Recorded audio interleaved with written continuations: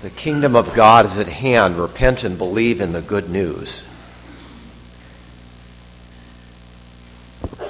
There was a little news item this week that one could see as a parable. There's a lot of interesting things in the news. I don't know how the media pick out certain things to broadcast, but how many of you saw the picture of that cruise boat that was in the water like this? Now, who doesn't know what I'm talking about here? There's only a few people that live in a cave. It's been everywhere on the news. How many of you want to take a cruise next week? I hear there are going to be some good sales coming up next week. You want to go? She wants to go. She's not going, is she? No. This boat, people, they go to take a cruise. They think they're having a good time in Italy. Turned out they booked a passage on the Titanic, and it's just the thought. There's so many things you could bring out about this. The captain said he liked to take chances and not play by the rules. Well, you're going to get caught eventually if you do that in life, aren't you? And also, did he go down with the ship? Was he there to help people? No, he was helping himself and got off the boat. It's causing a huge uproar in Italy, this guy. They're trying to defend him. He was cooking dinner while the boat was going down, or ordering dinner.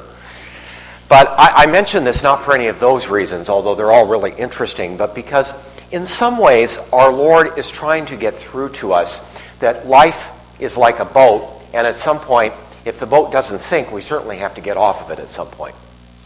And he sends us all kinds of indications that we are in a temporary situation, and we should make good use of our time, that we have a world to come. There is a port that we're going to, and a world that is very real, and he wants us to be there and to be the best that we can be there. And so for that reason, he keeps trying to get through to us that what life is really all about. It isn't a pleasure cruise. It's about learning, about faith, about service to others, righteousness and justice. And notice the Peace and Justice Committee is over there serving coffee and donuts this week. So it's all about those things. And how does he try to get through to us and we don't hear him? The second reading is very haunting. Every 3 years we hear this on Sunday. Brothers and sisters, I tell you, time is running out, or the time is short, for the world in its present form is passing away. Paul is talking 2,000 years ago. He's not talking about the end of the world. He's talking about the end of our world. I think we're in a kind of a transition era here ourselves now, but it's from one era to another. Probably not to the end of the world, although one day that will come. But I think a lot of us spend our lives walking this way. We don't really want to see what's coming, and particularly if it involves death. So we walk this way until we fall off. And if somebody forces us to look, we turn our eyes away as fast as possible. When I was younger, I was the editor of the school newspaper in junior high school, and then the first page editor in high school. I wanted to be a journalist. I'm kind of glad I didn't get into that, but I found I liked to write, but I remember I had a reporter at our newspaper. Her name was Marilee. I was really short. She used to call me Little Z. And I'm not Little Z anymore, and I'm Old Z. But anyway, and she was really, I kind of had the hots for her a little bit, but anyway.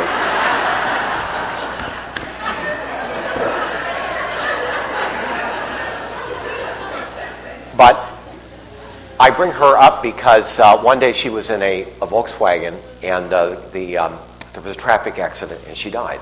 And that was, she was 16 years old. And she has never aged, in my mind, in the last many, many years since that occurred. I'm sure that, ask anybody at my school, and they will remember Marilee. Many others have passed into obscurity. You find them on Facebook now, do you remember when, that kind of thing. But Marilee remains alive. It's almost as if the greatest mission she had was to die. It's funny. She had a huge impact, that's all I'm saying. That and the death of my own sister, I thought so much about what comes after death, and it was a good thing.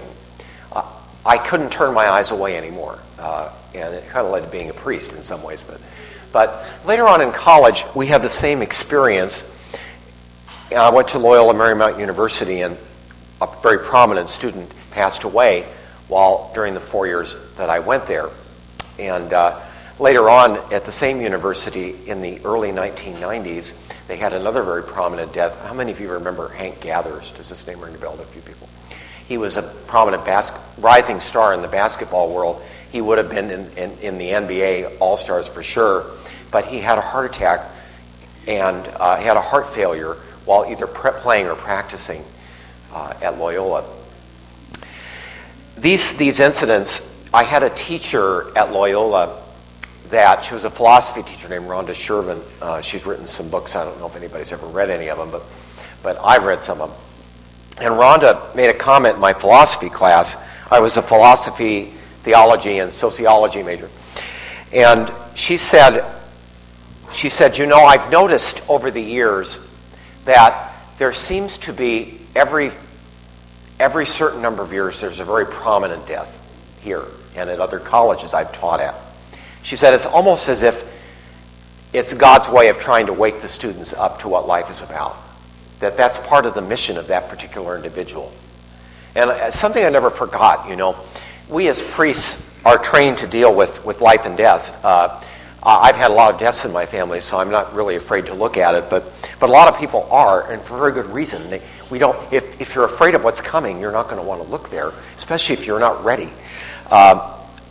I don't know how many times I've come into a hospital room or somebody is being anointed and they're dying, and everybody knows they're dying, and most of all the patient knows.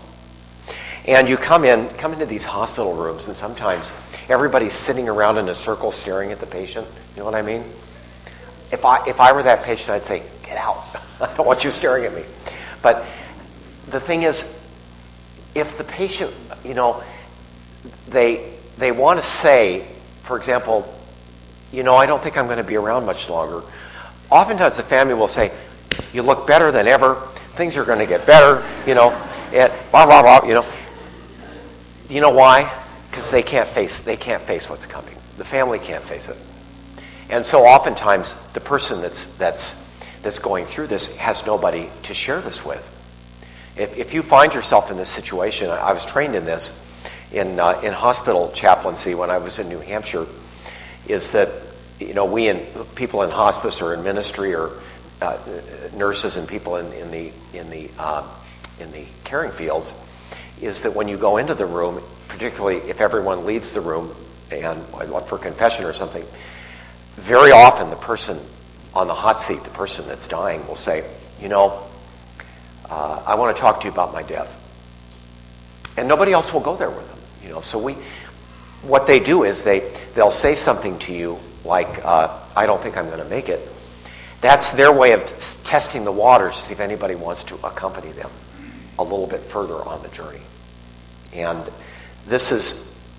God wishes us at times to walk this journey so that we will gain wisdom in this world. Brothers and sisters, I tell you, the time is short. This is not a depressing statement.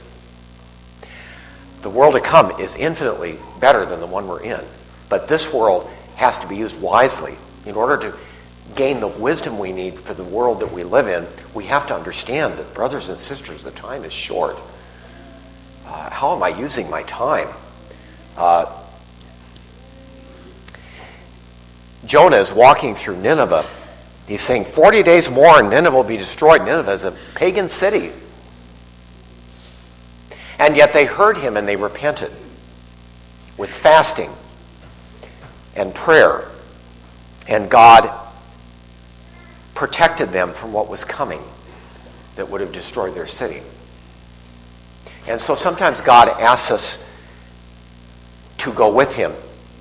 We have many signs in our world that God is active and that he wishes us to do that. What we find instead, I had a very interesting book, I believe that same professor gave me.